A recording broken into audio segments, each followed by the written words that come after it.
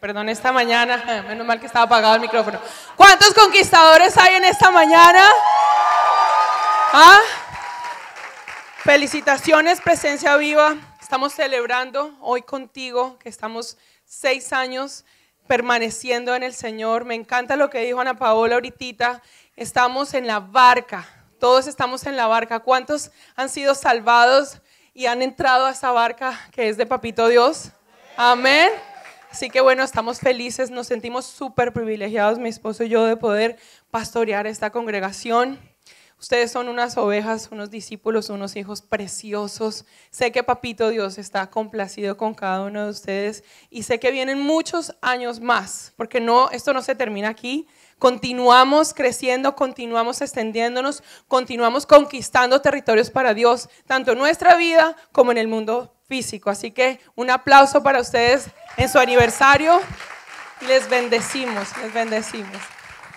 ¿Cuántos están aquí desde el principio? ¿Cuántos llevan 5 o 6 años? ¿No es cierto que mi esposa está más bonita ahora que antes? ¿Cierto? Uno tiene que y él también, ¿verdad? Él también favor. está bonito. Te amo, mi amor, y gracias. Gracias por hacer parte de este sueño y por tu incondicionalidad. Te amo y nada de esto pudiese haber llegado a cristalizarse si no es por la mano de Dios, por su fidelidad, por su bondad, pero también por tu decisión de creer y de montarte en este barco. Así que te amo, mi amor.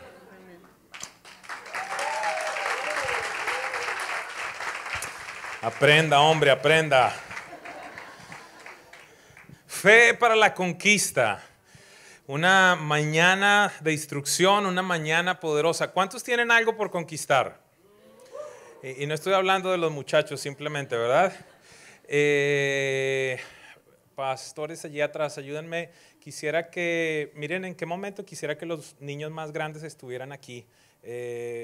Ustedes decidan cuándo, ¿ok? Me avisan para que ellos estén acá. Quiero que hagan parte esta mañana de todo lo que Dios está haciendo. ¿Cuántos pueden sentir algo en la atmósfera en este lugar? Que Dios está causando algo. Muy bien. Ese fue aplauso para golf, ¿verdad? ¿Sí sabe cómo es el aplauso de golf? ¿O el de ópera? Así que... ¿Cuántos saben que Dios está causando algo esta mañana? Muy bien. Muy bien, esta semana estamos finalizando y precisamente coincide con el aniversario. Dios tenía planes un poco diferentes a los nuestros, pero qué bueno que son sus planes los que seguimos. Y yo me imagino que si hubiera hecho reunión la semana pasada no hubiera llegado mucha gente, ¿verdad? Solo Irma venía. Pero estamos aprendiendo en todo este proceso sobre la fe, ¿verdad? ¿Cuántos han sido instruidos? Tuve la oportunidad de ver la enseñanza de mi esposa en Barranquilla y lloraba al ver lo que Dios ha hecho en su vida y la manera como yo era impactado, era ministrado por medio de sus palabras para este tiempo. Y qué impresionante que, como lo dice el profeta Kevin Leal, no importa quién predique, en tanto Dios hable, ¿verdad? Así que le doy muchas gracias a Dios por eso y aprendí muchísimo sobre el tema de la fe. Y yo creo que en este tiempo y en esta semana anterior tuvimos que practicarla, ¿no le parece? Yo creo que Dios nos dijo, ok, están en la teoría, ahora vamos a la práctica.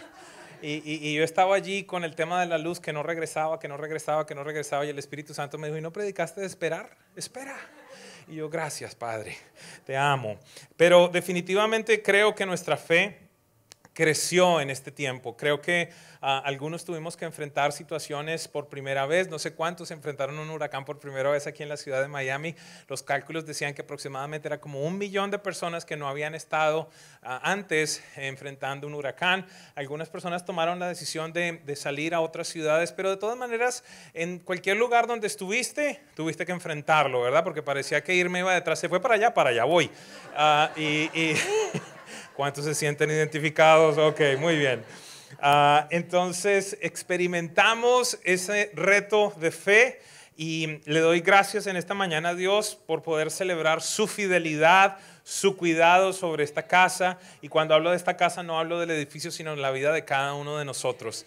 Creo que esos son momentos en los cuales definitivamente no hay para dónde ir, ¿verdad? Sino simplemente decir, Papito Dios, aquí estamos y y es impresionante ver el cuidado de Dios. Creo que necesitamos tener conciencia de las personas que han sido afectadas y de una manera particular poder hacer algo. Así que les voy a dejar saber en el tiempo por venir qué es lo que vamos a hacer.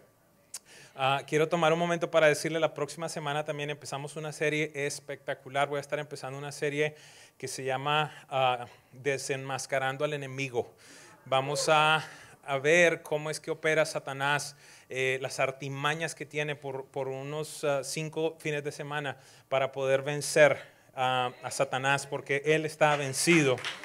Y el problema es que muchos de nosotros no comprendemos eso, así que es una serie que no se puede perder, ¿ok?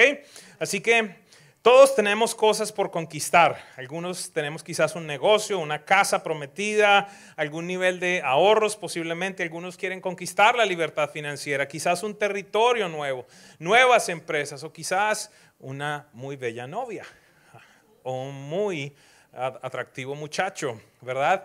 Entonces todos tenemos, hay algunas caritas así como que te descubriste, te delataste. Menos mal que no había ninguno casado. Muy bien, así que todos tenemos algo por conquistar y esta mañana vamos a estar aprendiendo cómo podemos tener fe para la conquista. Hemos hablado de que es tener una certeza, ¿verdad? En lo que se espera, una convicción en lo que no se ve. Hablamos de tener que esperar, hablamos de tener que en determinado momento ver lo que no se ve. Hablamos que Moisés se sostuvo como viendo al invisible, impresionante. Y espero que hayan leído allí Hebreos capítulo 11 porque nos da tanta motivación para continuar adelante. Y Dios es un Dios de conquistas. Por lo menos en la Biblia encontramos tantas y tantas historias en las que el pueblo de Israel tuvo que conquistar. Pero no sé si usted está de acuerdo conmigo. ¿Es factible que la conquista más grande que haya tenido que hacer el pueblo de Israel, cuál fue? Ayúdeme alguno que haya leído la Biblia. Dios mío, no han leído la Biblia. Vamos a Génesis capítulo 1, versículo 1. Sí, algunos dijeron la tierra prometida. Yo estoy de acuerdo. Creo que esa fue la conquista más grande que por lo menos tenemos referencia en la Biblia. Quiero hablarle por un instante. El pueblo de Israel recibió una promesa, aún inclusive desde antes de ser pueblo. Simplemente Dios le dio la promesa a un hombre. Diga conmigo, a un hombre. ¿Sabe algo? Estamos hoy reunidos en este lugar y hay tantas y tantas personas a través del internet porque Dios le dio una palabra a un hombre.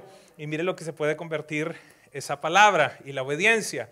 Y Abraham se encontró con Dios antes de llamarse Abraham y Dios le dijo, ¿sabes algo? Sal de la tierra en la que estás, sal del medio de tu parentela.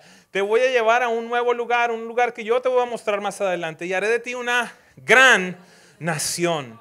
Y fueron muchas condiciones las que él enfrentó. La primera vez mi esposa nos lo hablaba, esa promesa llegó cuando ya estaba un poquito entrado en años, me gusta decir, no viejo, ¿verdad? Entrado en años y tuvo que enfrentar un montón de retos. Más adelante Dios le vuelve a recordar esa promesa a su hijo Isaac y se la vuelve a recordar a Jacob. Jacob tiene 12 hijos y en medio de muchas circunstancias, estoy tratando de resumirle la historia, llegan para ser preservados en una nación llamada Egipto, pero con el tiempo muere el rey, el faraón de este país, y entonces ahora ellos pasan de estar protegidos a estar sometidos, y por 400 años están en esclavitud.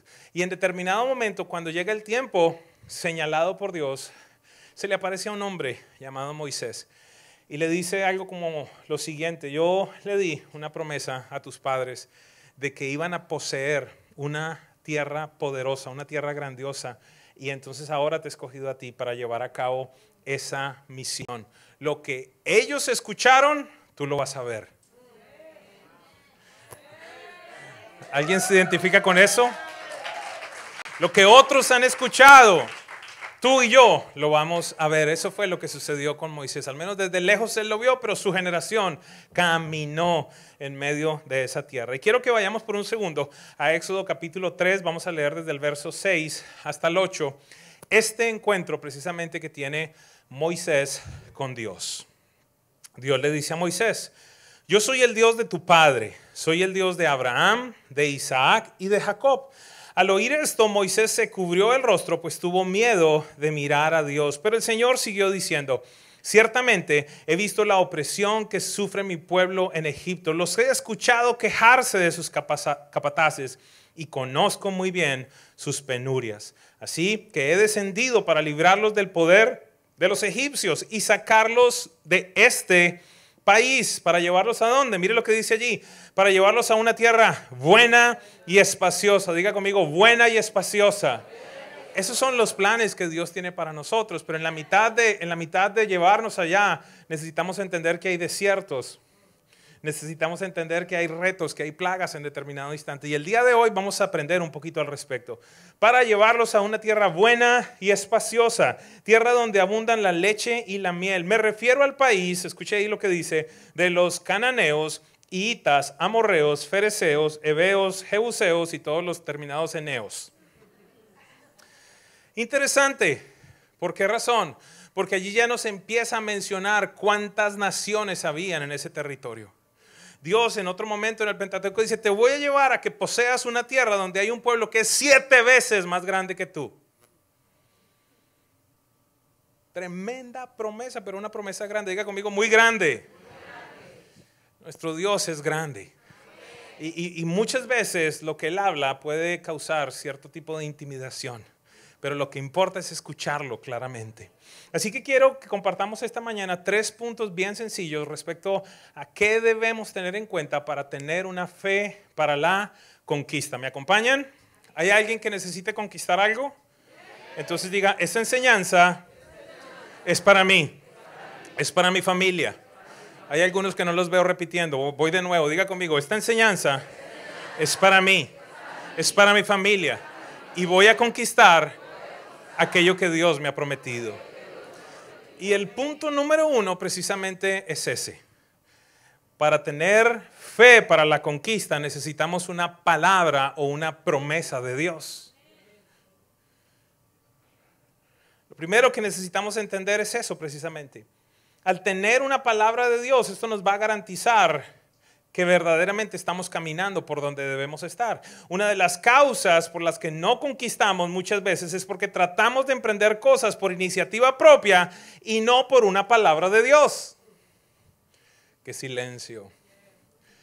Y entonces nos encontramos frente a dificultades, nos encontramos frente a paredes, a obstáculos que se presentan y muchas veces nosotros estamos orando a Dios diciéndole, Señor, pero ¿por qué tanta opresión? ¿Pero por qué tanta contradicción? ¿Por qué tanta oposición? Y casi que pudiera yo escuchar a Dios diciendo, es que yo no te dije que te metieras en eso. Y muchos de nosotros lo que hacemos es, ¿se acuerdan del Chapulín? ¿Sí? ¿Alguien se acuerda del Chapulín? No, por si acaso. ¿Ustedes se acuerdan del Chapulín? Yo creo que no. No, ustedes que hacen metidos ahí, si ahí se sientan los jóvenes. Ustedes son jóvenes en el espíritu. El Chapulín, ¿qué era lo que decía? Acompáñenmelos. Síganme, gracias. Se nota que no lo veo hace mucho tiempo. Y yo creo que muchos somos así con Dios. Voy a comprar, acompáñame Dios. Y Dios dice, no, yo no voy contigo. Yo no te he mandado a hacer eso. Esta mañana hablando con Dios recordaba en Proverbios dice, la bendición del Señor es la que enriquece y no añade tristeza con ella. Y sabe algo, tantas veces he tenido que ver a personas que vienen y dicen, pastor, ven, quiero mostrarte la bendición que Dios me ha dado. Algunas veces la bendición que Dios le da tiene 8 cilindros y cojinería en cuero y $950 de pago al mes. O algunas veces tiene 5 habitaciones y piscina y aquello, o algunas veces la bendición es una muchacha que viene aquí que digo, ¿y esta de dónde la sacaría? Porque no veo a Cristo en ella. O las mujeres que vienen y dicen, pastor, mira, Él me ha prometido venir a la iglesia conmigo hasta que le pongas el anillo, no regresa nunca más acá. Hello, buenos días. Así que me encuentro con personas que al principio me dicen, mira la bendición de Dios. Y a los 3 meses, a los 6 meses, entonces añade tristeza. Esa no es de Dios. La Biblia dice que la bendición de Dios enriquece y no añade tristeza con ella. Así que lo primero que necesitamos entender es que se hace más que nunca necesaria la relación con Dios y la capacidad de escuchar del Espíritu Santo. Lo he mencionado anteriormente. ¿Quién escogió la casa donde tú vives? ¿Quién escogió el carro que tú manejas? ¿Quién escogió la posición, el cargo que tú asumiste? ¿Quién escogió el emprender la empresa que tú tienes? Porque muchos nos encontraremos en medio de circunstancias en las cuales yo siento que Dios está simplemente atrás diciendo, mira, te voy a dar algo de gracia y de misericordia. Pero mi corazón no está en eso.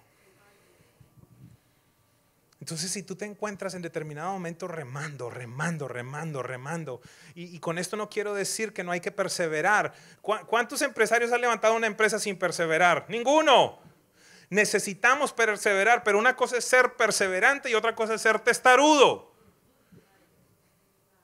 Algunos han tenido ya que cerrar ciertos emprendimientos, pero por su testarudez y por su ego no han sido capaces de decirle a la mujer, me equivoqué. Aleluya. Algunas mujeres quieren saltar en la silla, pero no pueden.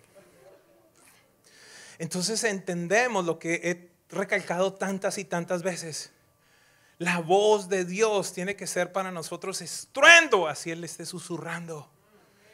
Necesitamos inquirir en Él, necesitamos acercarnos a Él diciéndole, Señor, tengo ante mí estas opciones, cuéntame por dónde voy. ¿Sabe algo? Esta promesa que Dios le da a Moisés verdaderamente se la había dado a Abraham. La renovó con Isaac, se la recordó a Jacob. Cuando Dios te da una promesa, no importa qué tan loca o imposible sea, lo que importa es quién te la da. Aquí se presenta Dios ante Moisés y le dice, van a entrar a una tierra donde hay 7 naciones que son más grandes y poderosas que ustedes. Dios ve lo que no es como si fuera. Porque mire lo que le dice, naciones que son más poderosas. ¿Qué nación? Si ellos eran una manada de esclavos. No tenían ejército, no tenían gobierno, no tenían un sacerdote, no tenían leyes. Simplemente era un montón de esclavos. Y Él les dice, voy a llevarlos para que posean una tierra donde hay naciones que son 7 veces más grandes que ustedes. Así que lo que importa verdaderamente es quién lo prometió. Por eso, no importa qué tan grande, qué tan loca, qué tan desafiante sea esa conquista que tú vas a emprender, lo que importa es que hayas escuchado la voz de Dios. Esposo, esposa, quiero darte una sugerencia. La siguiente vez en la que tu cónyuge venga a presentarte ese nuevo proyecto, simplemente hazle la primera pregunta. ¿Cómo te lo habló Dios? ¿Cómo te lo confirmó Dios? ¿Me permites orar para que Dios me confirme? Buenos días. ¿Cuántos saben que Dios habla? Él lo hace. Y mira, Jesús dio no tan solo una promesa, Jesús afirmó algo tan impresionante que muchos de nosotros no disfrutamos de eso. Jesús dijo, mis ovejas oyen mi voz y me siguen. Tú y yo tenemos la garantía de parte de Dios de poderle escuchar y seguirlo. Punto número 1, para conquistar, para tener fe para la conquista, lo primero que necesitamos es tener una palabra de parte de Dios que nos diga, esto es lo que quiero que ustedes conquisten. No te pongas a emprender cosas donde Dios no te ha mandado hacer. Van a traer pobreza y van a traer división a tu casa.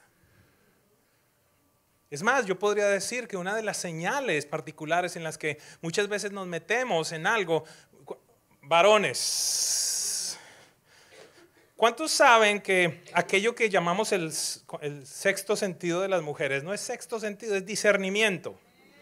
Cuando ellas se paran y dicen, ¿quién es ese señor? Ay, mi amor, un amigo que conocí estábamos jugando golf, el tipo es buenísimo, no me gusta. Hay algo que, y en algunos casos son los hombres también, y uno trata de convencerlas o de convencerlo. No, que mira, que no sé qué. ¿Sabes algo? Dios la llama a ella la ayuda idónea. Asumo que es una mujer llena del Espíritu Santo, que ora, que lee la Biblia y que puede operar en discernimiento y decirle a su marido, ¿sabes algo? Como dicen por ahí, no te vistas que por allá no vas. Punto número 1, requerimos una palabra de parte de Dios. Punto número 2, debemos tener un mismo propósito. ¿Qué significa esto? En un instante como este, más que nunca requerimos unidad de pensamiento, unidad de visión. Se los dije anteriormente, el pueblo de Israel estaba compuesto por 12 tribus, todos los hijos de Jacob. 12 tribus sobre las cuales fue dada esta promesa y le dijeron, todos y cada uno de ustedes van a entrar a esta tierra, la van a poseer. Pero ¿sabe qué sucedió? En Números 32, verso 1 al 8, encontramos algo que pasó en todo este proceso. Acompáñenme a leerlo. Dice lo siguiente: las tribus de Rubén y Gad, que tenían mucho ganado, se dieron cuenta que las tierras de Jazer, Galaad, eran apropiadas para la ganadería.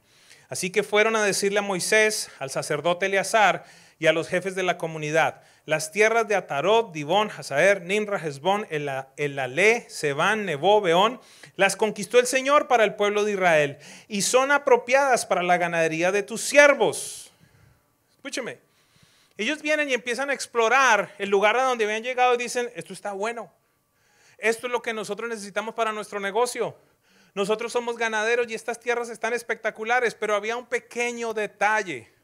La tierra prometida quedaba cruzando el Jordán, diga conmigo, al otro lado del Jordán. Quedaban al otro lado de aquel río que separaba precisamente el desierto de la tierra prometida. Y mire lo que dice aquí la Biblia. Si nos hemos ganado tu favor, le están hablando a Moisés, a Eleazar, a los líderes, si nos hemos ganado tu favor, permítenos tomar esta tierra como heredad. No nos hagas cruzar el Jordán. ¿De qué estamos hablando? Punto número 2. Visión única, un mismo propósito. Y entonces de las 12 tribus hay 2 que vienen y le dicen a Moisés, ¿sabes algo? Sabemos que la tierra prometida queda cruzando el Jordán. Sabemos que Dios nos ha prometido eso. Sabemos que debemos cruzar el Jordán en determinado momento, pero hemos llegado a la conclusión de que no vamos a cruzar el Jordán, que este lugar es bueno para nosotros. ¿Qué responde Moisés? Entonces Moisés le dijo a los rubenitas y a los gaditas, ¿les parece justo que sus hermanos vayan al combate mientras ustedes se quedan aquí sentados? Básicamente Moisés les estaba diciendo, la tierra prometida queda al otro lado del Jordán. No va a ser simplemente silbando que lo vamos a conquistar, va a ser por la fuerza. Vamos a tener que luchar, vamos a tener que pelear. ¿Les parece justo que en tanto ustedes se quedan aquí sentados, las otras 10 tribus tengan que ir a pelear? Cuando estas tierras ustedes las conquistaron junto con ellos, no es correcto. Y Moisés entonces les dice, ¿les parece justo que sus hermanos vayan al combate mientras ustedes se quedan aquí sentados? Los israelitas se han propuesto conquistar. Diga conmigo, conquistar. La tierra que el Señor les ha dado. ¿No se dan cuenta de que esto los desanimaría? Esto mismo hicieron sus padres, los padres de ustedes, cuando yo envié a explorar la tierra de Cades Barnea. Impresionante nuevamente la mentalidad generacional. Los mismos que se quejaron años atrás con Moisés, ahora son sus hijos los que vienen a quejarse y a decir, ¿sabes qué? No nos hagas pasar el Jordán. Dejémonos, quedémonos acá. Permite que nos quedemos. Recuerda, Jesús dijo, una casa dividida contra sí mismo no puede prevalecer. ¿Cuál es la razón por la que muchas veces las familias no conquistan? Precisamente porque no hay unidad. Precisamente esto yo lo digo muchísimo en algo tan sencillo como la libertad financiera. Imaginémonos por un momento que la ruta para alcanzar la libertad financiera es por este pasillo. Y entonces aquí se encuentra una pareja. Y en determinado momento cualquiera de los dos dice, vamos por la ruta hacia la libertad financiera. Y el otro dice, vamos para Macy's.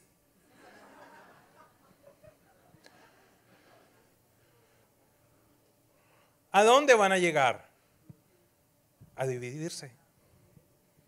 Porque en tanto el uno quiere ahorrar, quiere pagar las tarjetas de crédito, quiere salir de deudas, quiere cambiar el carro, quiere bajar en determinado momento de casa, el otro está cambiando de zapatos. Diga conmigo, un mismo propósito. Si queremos tener fe para la conquista, Dios nos dará esa capacidad de confiar en Él, de tener una promesa, pero como familia necesitamos tener un solo propósito. Si eres soltero, ponte de acuerdo contigo mismo. Sencillo en determinado momento. Un solo propósito. Moisés, ¿qué les contesta? Números 32, 20 y 22 dice, Moisés les contestó, si están dispuestos a hacerlo así, tomen las armas y marchen al combate, crucen con sus armas el Jordán y con la ayuda del Señor, luchen hasta que Él haya quitado del camino a sus enemigos. Cuando a su paso el Señor haya sometido la tierra, entonces podrán ustedes regresar a casa, pues habrán cumplido con su deber hacia el Señor y hacia Israel. Y con la aprobación del Señor, esta tierra será de ustedes. Sencillo, Dios le dice, no señores, no es que ustedes se van a quedar aquí disfrutando y los otros sí van a ir a pelear. Pues vamos a hacer lo siguiente, van a pasar los varones, los hombres con sus armas y van a ir a conquistar la tierra junto con las otras 10 tribus y cuando todo quede conquistado, entonces van a poder devolverse a este lugar con la aprobación de Dios. ¿Alguien me está siguiendo? Todos tenemos que acompañar esta visión. Número 3. 3 puntos y aquí ya terminamos. Se requiere obediencia total a las instrucciones de Dios. No obediencia parcial, obediencia total. Dios les dice, la primera ciudad que quiero que ustedes conquisten es la ciudad de Jericó. Y aquí les da una estrategia que es loca para cualquier general. Les dice, lo que quiero que hagan es que vayan y rodeen la ciudad. Una vuelta cada día por 6 días. El 7º día van a dar 7 vueltas y entonces van a gritar. Loco, para cualquier general. Cualquier general diría, pero ¿de qué estás hablando? Esa no es una estrategia de guerra. Pero sin embargo ellos lo tuvieron que hacer así. Josué 6, 1, 5 y Josué 6, 18 y 19. Las puertas de Jericó estaban bien aseguradas por temor a los israelitas. Nadie podía salir o entrar, pero el Señor le dijo a Josué, he entregado en tus manos a Jericó y a su rey con sus guerreros. Tú y tus soldados marcharán una vez alrededor de la ciudad, así lo harán durante 6 días. 7 sacerdotes llevarán trompetas hechas de un cuerno de carneros y marcharán frente al arca. El 7º día marcharán 7 veces alrededor de la ciudad, mientras los sacerdotes tocan trompetas. Cuando todos escuchen el toque de guerra, el pueblo deberá gritar a voz en cuello. Entonces los muros de la ciudad se derrumbarán y cada uno entrará sin impedimento. La primera instrucción fue esa. La segunda instrucción está en el verso 18. Porque Dios lo hizo a sí mismo. Si usted lee la historia, así mismo sucedió. Gritaron y las murallas cayeron y entonces ellos entraron a poseer. Pero hubo una segunda instrucción que Dios dio allí. Dijo, no vayan a tomar nada de lo que ha sido destinado a la consagración, al exterminio, para que ni ustedes ni el campamento de Israel se ponga en peligro de exterminio y de desgracia. Escúcheme. Dios dijo, de la primera ciudad no quiero que toquen absolutamente nada. La primera ciudad me pertenece a mí. Y dice allí a continuación, el oro y la plata y los utensilios de bronce y de hierro pertenecen al Señor, colóquenlos en su tesoro. Desde allí, nuevamente Dios habla de ese principio de creer en Él con lo primero. Dios dice, las primicias de la tierra prometida me pertenecen a mí. Qué estruendoso amén. Las primicias de la tierra prometida me pertenecen a mí. Las otras 30 y tantas ciudades, ustedes pueden coger absolutamente todo el tesoro, va a ser para ustedes, se lo reparten. Pero los tesoros de la primera ciudad son para mí, dice Dios. Obediencia. Ellos obedecieron para gritar, obedecieron para dar las vueltas. Pero había una advertencia que Dios había hecho. Salen a conquistar la segunda ciudad, una ciudad pequeña llamada Ai. Diga conmigo, Ai. Y Ai cuando desobedeces. ¿Por qué? Porque Josué dice, esta ciudad es muy pequeña, no hay necesidad de mandar a todo el ejército, mandemos un grupo pequeño de hombres y va a ser sencillo. Imagínate, si ya conquistamos Jericó de esta manera, pues conquistar Ai va a ser muy sencillo. Entonces envía un pequeño grupo de hombres y en buen colombiano, cubano, no sé dónde, les dan una clase de palera. les dan una tunda, no sé cómo decirle, tienen una derrota estrepitosa. Lo cual Josué responde delante de Dios y le dice: Señor, ¿qué es esto? ¿Por qué esta vergüenza que estamos teniendo? ¿Cómo es posible que la primera ciudad la conquistamos de esta manera tan poderosa, de una manera sobrenatural, y ahora vamos a conquistar esta pequeña ciudad y perdemos? Mira todos los hombres que han muerto. Josué 7:1 nos da la respuesta. Sin embargo, Israel desobedeció las instrucciones sobre lo que debía ser apartado para el Señor. ¿Quién desobedeció las instrucciones? ¿Y quién era Israel? El pueblo entero, la nación entera. ¿Quién desobedeció? Diga conmigo: Israel. Todo. Sin embargo, Israel desobedeció las instrucciones sobre lo que debería ser apartado para el Señor. ¿Qué era lo que debería ser apartado para el Señor, iglesia? Diga conmigo: las primicias.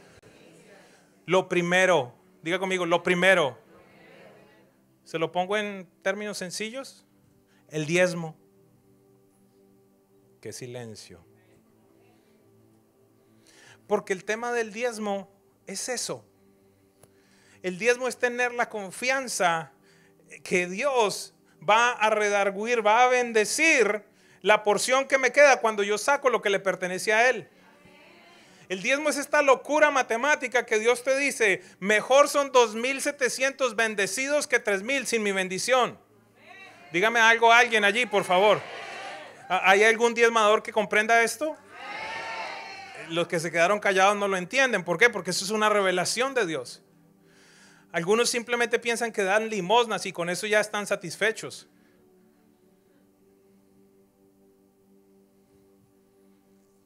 Tengo una libertad tan grande de hablar del tema de las finanzas porque no estamos manipulando aquí nunca. Pero es claro, es específico. Dios deja este testimonio que conquistan la primera ciudad de una manera estrepitosa, loca. Y Dios dice: lo primero, el primer botín es mío, no lo toquen. Si lo tocan va a venir desgracia y calamidad. No me preguntes por qué, pero Dios decidió generar una barrera de protección sobre la vida de los diezmadores. No significa que van a vivir en Disneylandia, pero hay una protección especial de Dios sobre estas personas. Pregúntele a una mujer soltera, una mamá, cabeza de familia con 2, 3 niños, diezmadora, sembradora. Vaya, pregúntele cómo hace para vivir. Es Dios. Vengan acá, muchachos, vengan acá al frente, por favor. ¿Por qué no le dan un aplauso a nuestras generaciones? Les saqué al frente, por favor.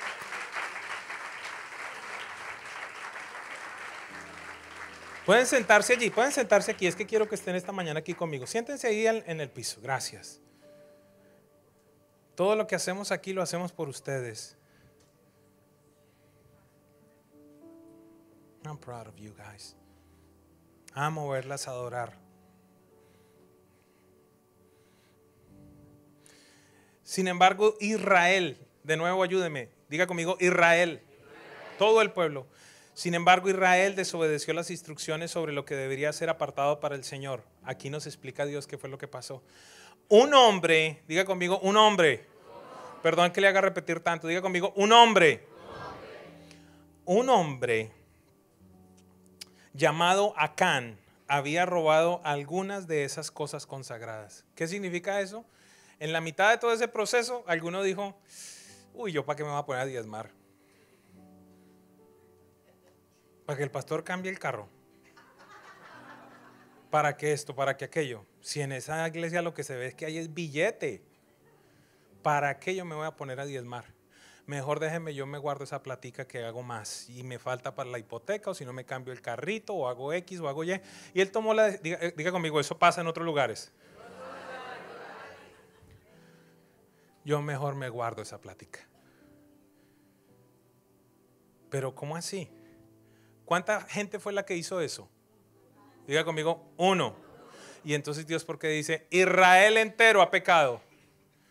Porque el pecado de uno cae sobre todos nosotros.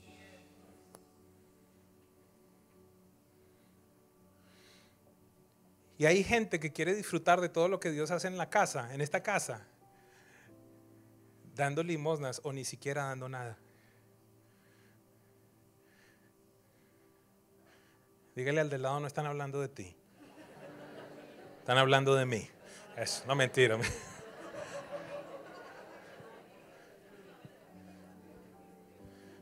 Entonces es tan mire, vamos a ponerlo de esta manera. ¿Cómo se le llama a una persona que va a Walmart, toma una botella de agua, la abre, se la toma y se va de Walmart sin pagarla? ¿Perdón? Ustedes están diciendo eso, yo no. ¿Cómo se llama?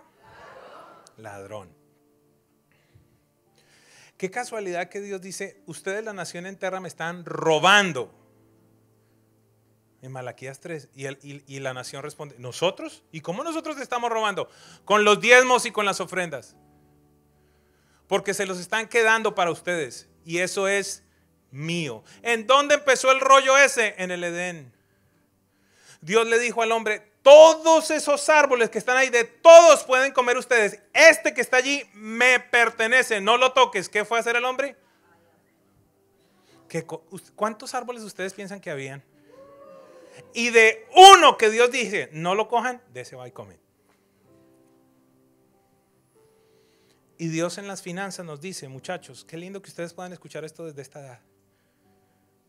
Dios en las finanzas nos dice, yo les voy a dar a ustedes. Y lo que necesitan entender es que la primera porción, la primera décima parte me pertenece a mí. Cuando le regalen $10, $1 no es de ustedes, es de Dios. Y Dios les promete que con $9 van a poder comprar más juguetes que con 10. Esa cara me encanta, ya sí. Pero es la realidad. Entonces dice lo siguiente. Un hombre llamado Acán había robado algunas de las cosas consagradas, así que el Señor estaba muy enojado con los israelitas. No se enojó con Acán, se enojó con el pueblo entero. Acán era hijo, qué tremendo que acá por todos lados salen las generaciones. Acán era hijo de Carmi, descendiente de Simri, hijo de Sera, de la tribu de Judá. O sea que Sera era un ladrón y Simri también y Carmi igual.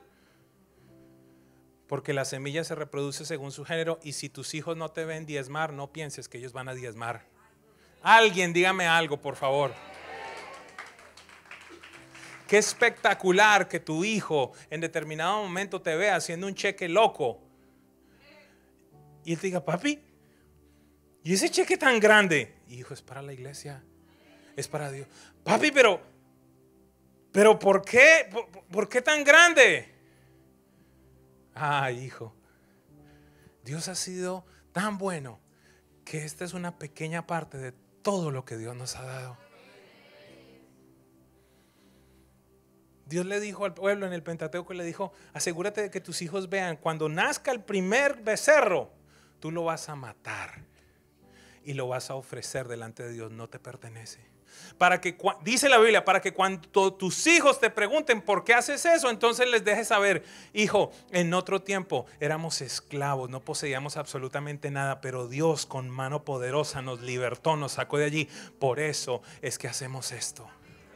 Para diezmar se requiere fe. ¿Por qué razón? Porque esta gente decía, tiene que matar el primer corderito. Ellos no sabían si iba a llegar un segundo corderito, un tercer corderito. Pero Dios simplemente decidió que tú y yo creamos y tomemos esa primera porción. Esta escena yo le voy a pedir a Dios que me la pase en 4K o en lo que sea que haya en el momento en el que lleguemos al cielo. ¿Por qué razón? Porque Dios le dice a Josué, reúneme a todo el pueblo. Imagínense el día de hoy, que Dios me diga acá. En la reunión del 12 del día, coge a toda la gente. Y entonces yo me paro acá y el Espíritu Santo me dice, ok, dile que se separen a un lado los del zip code 331 tal cosa. Algunos dicen, uy, casi. Y entonces, ¿qué pasó? Que quedó solo esa porción. En el caso de ellos fueron por tribus. Dice, todos los de las tribus de no sé qué, a un lado. Y dio la casualidad que Acán estaba metido allí entre esas tribus que Dios separó. Yo me imagino a Acán diciendo, qué casualidad, Josué le atinó preciso. No, pero imagínate toda la cantidad de gente que hay acá, ¿qué me van a descubrir? A lo que Dios sigue. Y de todos los de esa tribu, los de las familias de fulano, que se vayan a un lado y que se quede la familia de sutano. Y qué casualidad que ahí estaba Acán. Dice, como si Dios dijera, ok, de ese zip code, entonces los que están entre la avenida tal y la avenida tal y la calle tal y la calle tal, se quedan a un lado. Y ahí estás tú.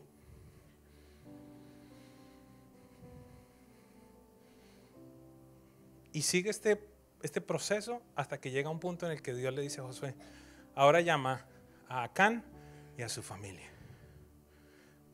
Por misericordia no voy a dar nombres. Aparte porque no reviso los diezmos. Y entonces ahí tiene que salir Acán. A lo que Josué le dice, ¿qué es lo que has hecho, hijo? Ay, es que cuando entramos a poseer Jericó vi unos lingotes de oro, vi plata y vi un manto de Babilonia y lo escondí en mi carpa. Josué manda a traerlos. Josué 7:25. Luego Josué le dijo a Acán, ¿por qué nos has traído esta desgracia? Ahora el Señor te traerá desgracia a ti. Entonces los israelitas apedrearon a Acán y a su familia y quemaron sus cuerpos. Solo queda esa referencia de lo que Dios hace en el proceso de la tierra prometida, de la toma, de la conquista de la tierra prometida. Yo no sé si a usted le parece casualidad, para mí no es casualidad. Iglesia, llegó el tiempo, porque creo que debemos entender que estamos en un proceso de conquista. Llegó el tiempo de que dejes de dar limosnas y en el caso de otros llegó el tiempo de que dejen de robar a Dios. No hay aplauso allí, ¿verdad?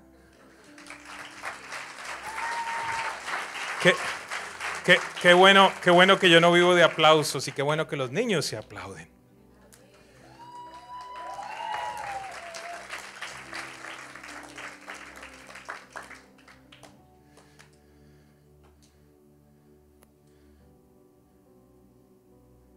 Ese fue el final de la vida de Acán. Dios entonces apacigua su ira y ellos pueden continuar el proceso de la conquista de la tierra prometida. 3 puntos muy sencillos en esta mañana. Número 1, requerimos tener ¿qué? Les voy a resumir a ustedes, muchachos, cómo podemos conquistar las cosas que queremos. Número 1, necesitamos tener una promesa de parte de Dios. La Biblia está repleta de promesas. Pero Dios les puede hablar a ustedes. Yo sé que ustedes tienen la capacidad de escuchar a Dios. Ayer alguien me decía algo impresionante. Pastor, necesitamos entender que nuestros hijos son diferentes. Donde quiera que lo llevamos, la gente dice, estos muchachitos de qué planeta son. ¿Por qué razón? Porque están sanando enfermos, están escuchando de Dios, están teniendo visiones, equipando para una vida sobrenatural. Y si tu hijo y tu hija no está viviendo eso, móntate en el barco. Móntate en el barco. Tú no sabes lo que está sucediendo los viernes en este lugar con los jóvenes, lo que sucedió en Ignite. Es una realidad. No les estoy hablando de fantasías, es una realidad. Niños y niñas llenos del poder del Espíritu Santo, que profetizan, que oran, que expulsan demonios. Es una realidad. ¿Qué voy a hacer? Es lo que la Biblia dice en el libro de Joel, en el libro de Hechos, dice, en los últimos tiempos derramaré de mi espíritu sobre toda carne. Los niños y las niñas profetizarán, los ancianos verán visiones. He decidido creer la Biblia completa. Número 1, necesitamos una promesa de parte de Dios. Número 2, necesitamos tener unidad, todos caminando hacia el mismo lugar. En casa, todos caminando hacia el mismo lugar. Ora con tus papás. Los estoy metiendo en una horrible, algunos de ustedes. Díganle, papi, ¿en dónde es el lugar de oración de esta casa? ¿En dónde es que nos reunimos a orar? Oren, que Dios les escuche allí orando, clamando. Número 3, necesitamos ser obedientes. Ustedes tienen la capacidad de obedecer a sus papás. Le estoy enseñando a Mariana que se obedece la primera vez completamente y de buena manera. Ayer la mamá le tuvo que decir 3 veces lo mismo y le dice, hija, ¿cuántas veces te tiene que hablar tu mamá? 1 vez, papi. Ok, ya te he hablado 3. Así que, y allí obedeció. Padre, dame una iglesia que obedezca la primera vez de buena manera y completamente.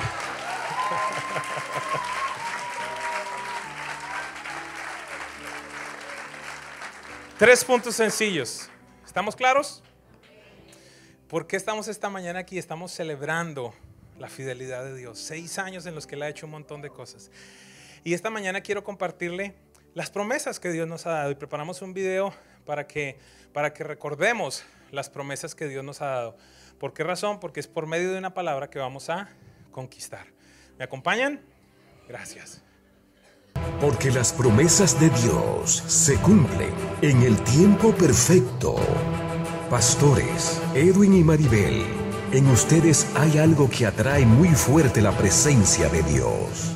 Veo que lo que Dios quiere hacer con ustedes va más allá de este lugar. Veo un lugar más grande que Dios les dará. Profeta Julio Melgar, mayo 2016. Pastor Edwin, sé que están realizando una ampliación en su actual edificio, pero veo un lugar más grande que Dios les dará por la asignación que Dios les ha dado en la ciudad. Pastor Marcos Barrientos, julio 2016. Pastor, dile a la iglesia que estando predicando en África, Dios me habló sobre ustedes y me dijo, el edificio, el edificio, el edificio. Dios está a punto de darles a poseer una propiedad. Veo olas y olas de personas llegando a la iglesia en los próximos días. Profeta Charles Dixon, julio 2017. And the Lord shows me that your church, the worshipers, are going to be particularly used from your church in a big way to do this. And the Lord says that worship teams getting ready. I see new songs. I see God's giving you a new sound that's going to reach into the heavens to break darkness particularly. You're a worshiping church. I get particularly, my house shall be called, Isaiah 56:7, my house shall be called a house of prayer for all nations. A worshiping church, a house of prayer, and the Lord says you're going to raise up a new generation of young leaders that are burning ones that are going to come to the house of prayer. Amen? Amen. Love you.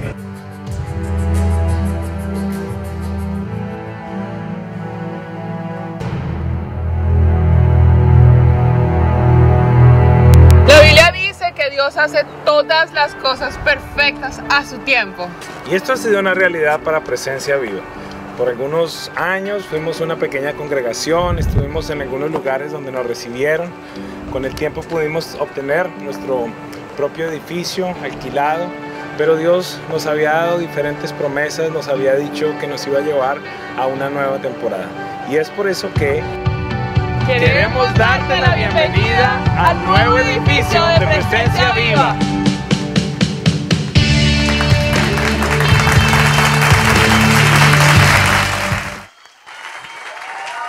dale la gloria a Dios.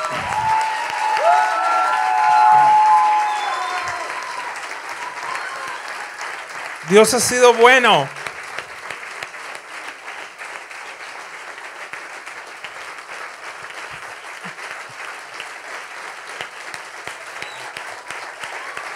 Dios ha sido bueno.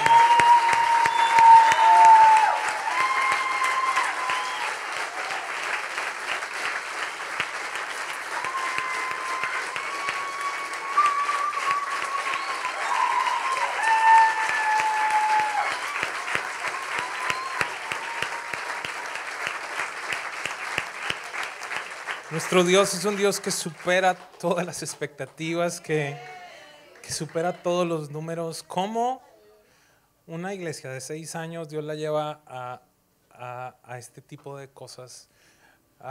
Nos había prometido una propiedad, nos había prometido que poseeríamos algo, que no estaríamos más en alquiler, algo mucho más grande, donde líderes jóvenes serían equipados, apasionados por Dios. Y Dios lo ha hecho. Quiero contarles eso, quiero hablarle de los detalles de lo que Dios ha hecho, pero antes de eso quiero que se embaracen un poquito más y que vean lo que Dios va a hacer en los próximos meses. Tomen asiento por un momento. La mente de nuestro Dios es generacional y por esta razón es uno de los principios fundamentales sobre el que está edificado nuestro ministerio. Bienvenidos a nuestro centro de entrenamiento global, Presencia Viva. 18.500 pies cuadrados.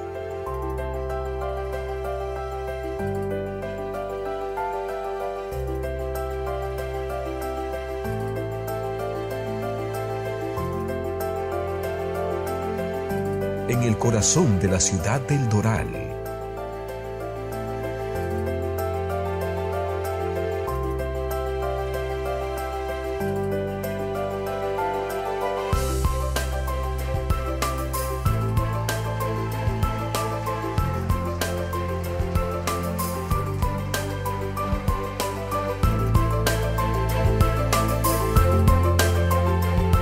Lobby de 1.400 pies cuadrados.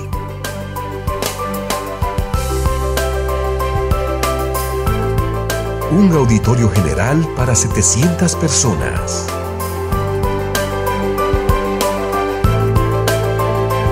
Múltiples salones para atender a 200 niños.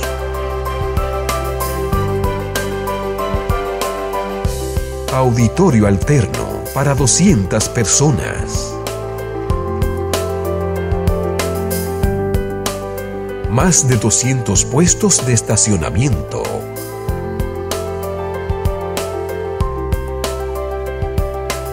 Llegamos más lejos cuando acordamos en obediencia creerle a Dios para emprender este desafío mayor.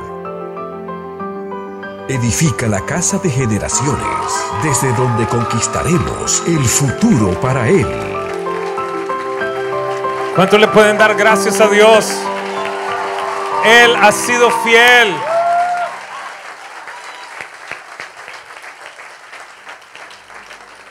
Él ha sido fiel. Es lo único que te puedo decir. Él ha sido fiel.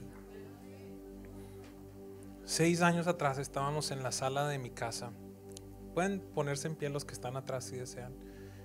Un grupito de personas escuchándole el cuento en buen colombiano. Esto yo hablo por fe a un par de muchachos.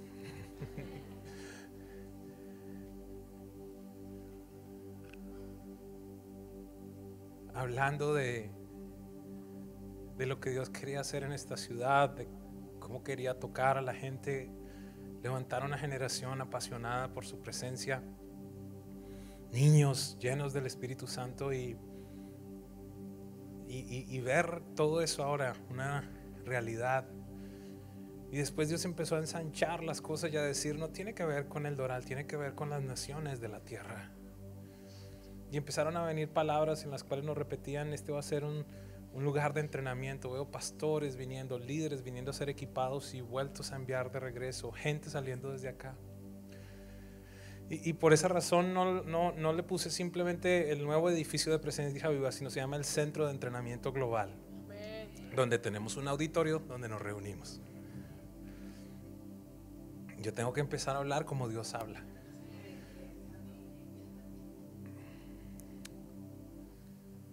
Aprendí en todo este tiempo que mi fe me quedó corta. Porque todo el tiempo yo le pedí a Dios $1 millón y hoy me paro al frente de ustedes a decirle tenemos $1 millón en el banco. Pero necesitaba pedirle 4 quizás, porque el proyecto vale mucho más. Y Dios me dijo, lo que me pediste te lo di. Gracias a lo que muchos de ustedes hicieron en el pasado, hace 2 años y medio, quizás 3 años que hablamos y les dijimos, vamos a empezar a ahorrar para nuestro auditorio. Algunos de ustedes se esforzaron, algunos de ustedes tomaron la decisión de ni siquiera irse de vacaciones de pronto e invertir en la casa de Dios. Y pudimos acumular allí como unos $370,000 y después con la abundancia que Dios ha dado en este lugar acumulamos aún mucho más y hemos hablado con algunas personas, hemos seguido ahorrando y lo digo con humildad delante de Dios, no sé cuántos ministerios hispanos puedan decir: en 6 años hemos ahorrado $1 millón y hemos dado cerca de $400,000 a la comunidad y a otras naciones de la tierra en ofrendas. No sé cuántos, pero Dios en su gracia nos ha permitido hacerlo y sin pedir diezmos ni ofrendas. Eso no cuadra en la mente de un ser humano. Entonces Dios nos permitió la oportunidad de poseer esta primera parte de ese edificio, porque si Dios nos dio esa primera puntica del edificio, le voy a pedir que nos dé el resto, ¿no le parece? Pero vamos por partes. Vamos por partes, así que Dios nos dio un edificio que está total y absolutamente nuevo, construido, finalizado en el año 2017. Está totalmente nuevo, es como lo vieron allí, es un warehouse. Y las imágenes es lo que ya Dios nos ha puesto allí, que por lo menos podamos atender 200 niños por reunión, el auditorio, todas estas cosas que Dios ha puesto allí. Nos sentamos ya con el banco, nos pidieron un 25% de inicial, que ese dinero ya lo tenemos, pero hace 2 semanas hablé con ellos y me dijeron: queremos garantizar que ustedes tengan los fondos para hacer la remodelación también. La remodelación vale aproximadamente $800,000. Así que estamos a punto de hacer este cierre en teoría como el 28 de este mes. Posiblemente se extienda un poquitito por el tema del huracán. Me dijeron: queremos garantizar que ustedes puedan llevar a cabo eso. Queremos que tengan $1.2 millones en el banco. Y bueno, pues como ya Dios me ha puesto en tantas cosas, era sencillo, ¿verdad? En una semana consigue $200,000. Yo, bueno, Padre, gracias. Y esta mañana con esa libertad vengo a contarles eso. Estamos a punto de poseer esto. Tenemos este reto de levantar este dinero para los próximos 10 días, y ahí después nos quedarían como otros $300,000 durante el tiempo de la construcción. En este tiempo por venir requiero de venir delante de ustedes a decirle: necesito su obediencia con los diezmos y las ofrendas, porque durante el tiempo de la construcción vamos a pagar acá y vamos a pagar allá. Pero Dios ha sido tan bueno que vamos a tener más del doble de espacio allá, y la hipoteca va a quedar más baja de lo que pagamos en alquiler acá.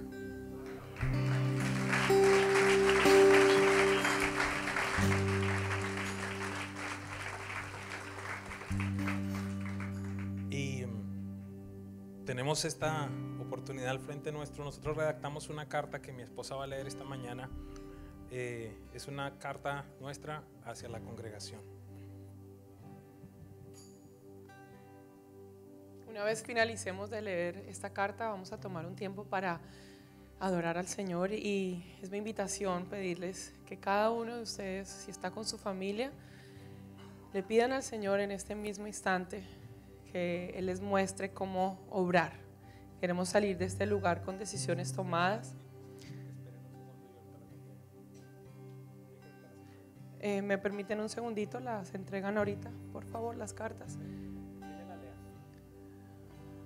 La voy a leer, y lo que les estaba diciendo para los que no escucharon, que en tanto vamos a adorar, porque queremos adorar, una decisión como esta no la podemos tomar a la ligera, ¿verdad? Y queremos que usted ore, le pida al Señor y pueda salir con una decisión de este lugar tomada. Vamos a creerle a Dios como le hemos venido creyendo durante este tiempo. Así que acompáñeme a leerla.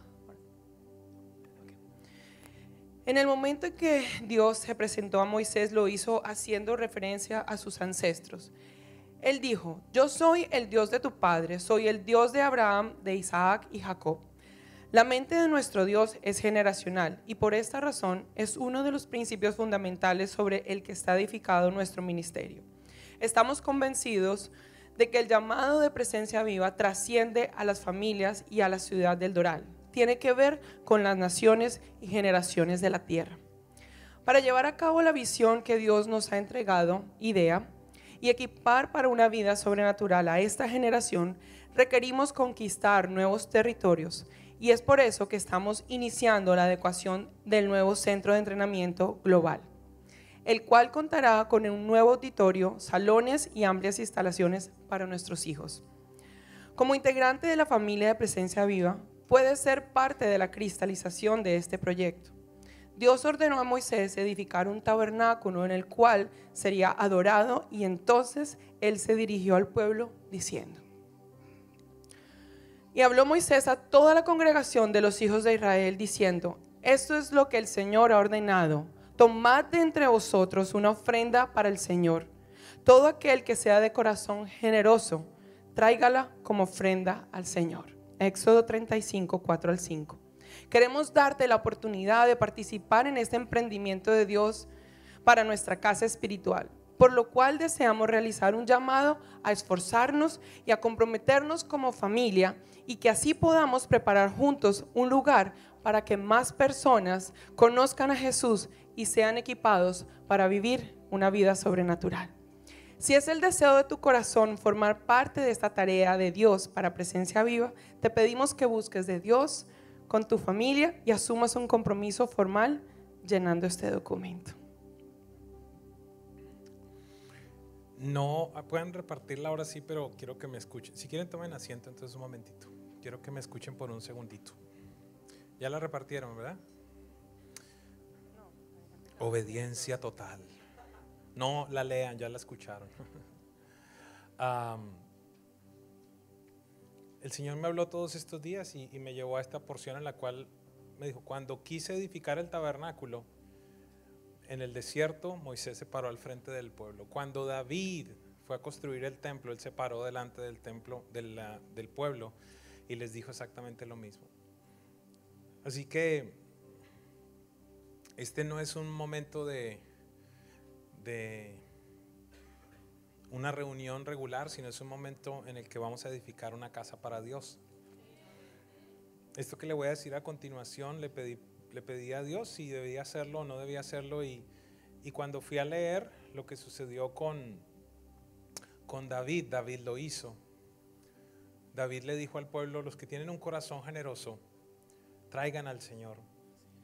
Y él dijo: y yo de mi tesoro personal estoy dando, y allí dice la Biblia, 128 toneladas de oro. Fue la pequeña ofrenda de David. Yo quisiera tener por lo menos 1 tonelada de oro, pero entre la ofrenda que tomamos hace un tiempo atrás y esta ofrenda, nosotros tomamos la decisión de dar 6 meses de nuestro salario de ofrenda a Dios.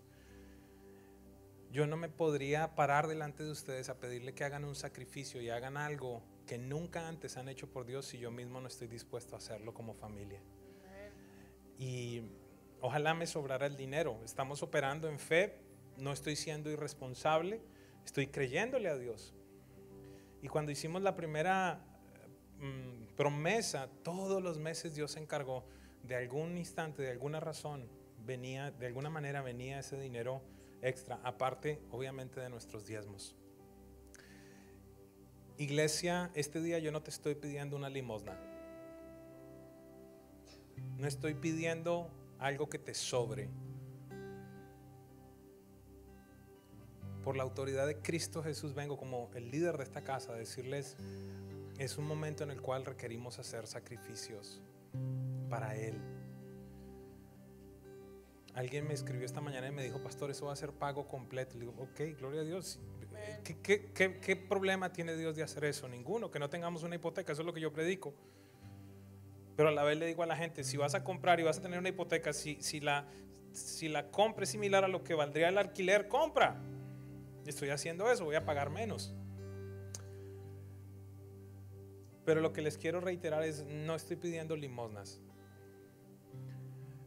estoy pidiéndoles que busquen de Dios. Hay algunos de ustedes que tienen negocios, su negocio nunca ha diezmado. Nunca ha diezmado. Quizás ustedes dan una ofrenda de su salario, pero su negocio nunca ha diezmado. Y Dios me permitió que hoy les hable esto, y quiero decirles de manera especial que miren lo que ha sucedido con sus finanzas desde el momento en el que llegaron a esta casa.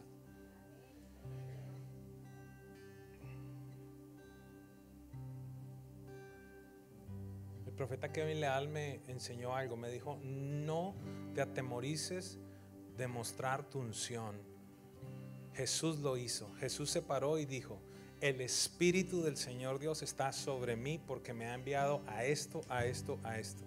Esta mañana quiero decirte, iglesia, sobre la vida de Edwin Castro y de Maribel Castro reposa un don de multiplicación, una unción de multiplicación, una unción de libertad financiera. Dios lo ha hecho. Dios lo ha hecho. Así que con la libertad que tenemos para no pedir ofrendas ni diezmos todas las semanas, con esa misma libertad vengo a hablarles respecto a esta oportunidad que tenemos. Como encontrarán en la carta, antes del próximo domingo algunos de ustedes pueden comprometerse a hacer esa ofrenda, y después durante 12 meses, que va a ser pienso yo, el periodo de construcción, si Dios permite que sea menos, excelente. Pero necesitan, lo único que les pido es que busquen de Dios y Él les va a dar testimonio. Gloria a Dios. ¿Sabe quién dijo amén aquí al frente? Una niña que llegó a este lugar muda.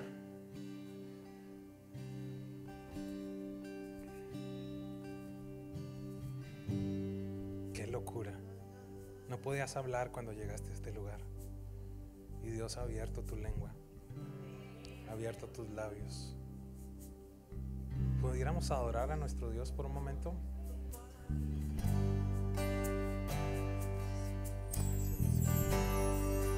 Tú eres Señor, Levanta tus manos. mi fortaleza, Sí, Señor, tú eres nuestra fortaleza. como ningún. Recuerda que esto es un tiempo para pensar en esa ofrenda loca que le quieres traer a Dios a su casa. Tú eres Señor, Piensa en tus generaciones en este momento. mi esperanza, Piensa en tus hijos y en los hijos de tus hijos. como Piensa en tus amigos que vendrán a este lugar y serán entrenados y capacitados. gracia que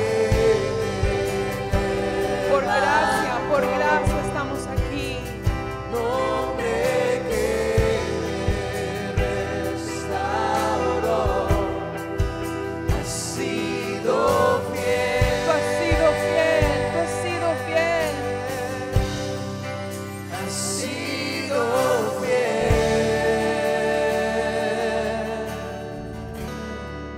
perfecto amor.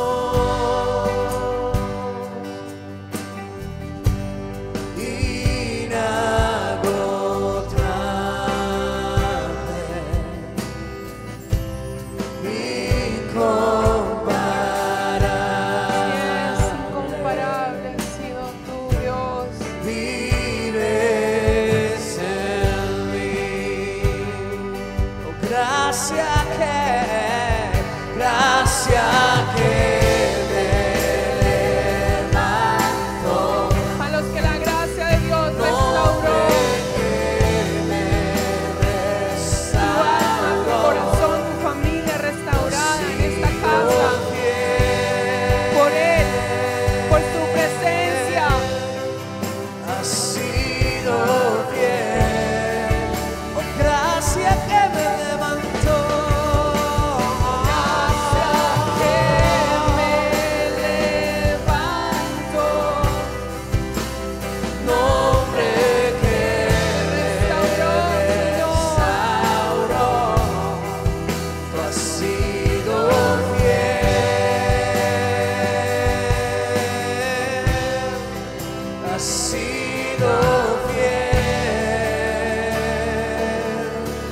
Vamos a decírselo con todo nuestro corazón. Tu amor, Señor, llega hasta los cielos. Tenemos un Dios poderoso, iglesia, y su fidelidad nunca te va a fallar. Nunca, nunca, nunca te fallará su amor. Tu amor, Señor, llega hasta los cielos. Fidelidad, tu fidelidad nunca callará.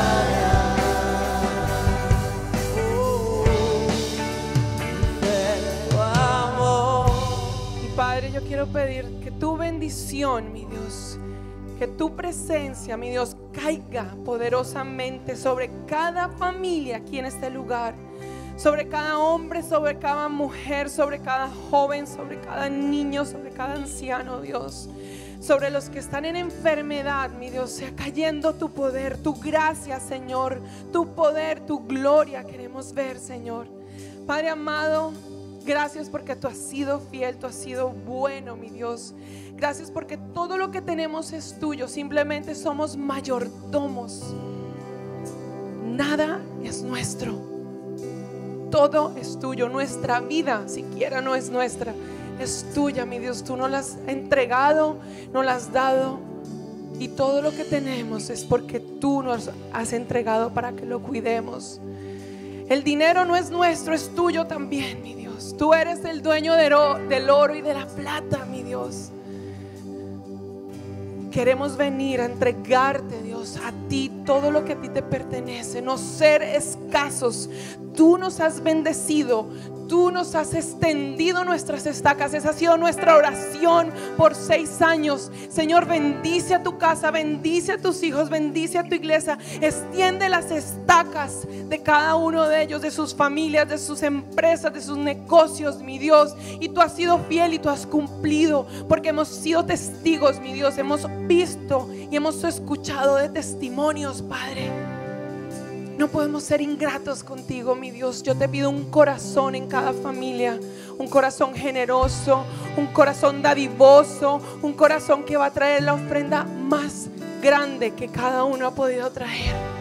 No vamos a tener temor, mi Dios, como lo aprendimos el viernes. No vamos a tener temor, porque tú no nos has dado un espíritu de temor, sino que nos has dado un espíritu de poder, de amor y de dominio propio. Padre, gracias por tu iglesia, gracias por tus hijos. Bendíceles en este día, Dios.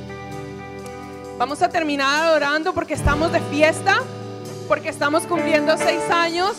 Queremos hoy, en este día, honrar a Dios porque a Él ha sido fiel, y esta casa se viste de gala en este día. Queremos darle gracias a Dios que no terminamos en adoración, y yo sé que siempre terminamos con el grupo de enlace aquí adelante. Si tú tienes alguna necesidad, pues ven aquí adelante también. Queremos orar por ti, el equipo va a estar adelante, pero queremos salir de aquí en victoria, queremos salir en gozos, queremos salir dándole gracias a Dios. ¿Me acompañan? ¿Vamos? Listo. Las promesas, si las tienen, puedes entregarlas en el centro de información, y vamos a bendecir a Dios.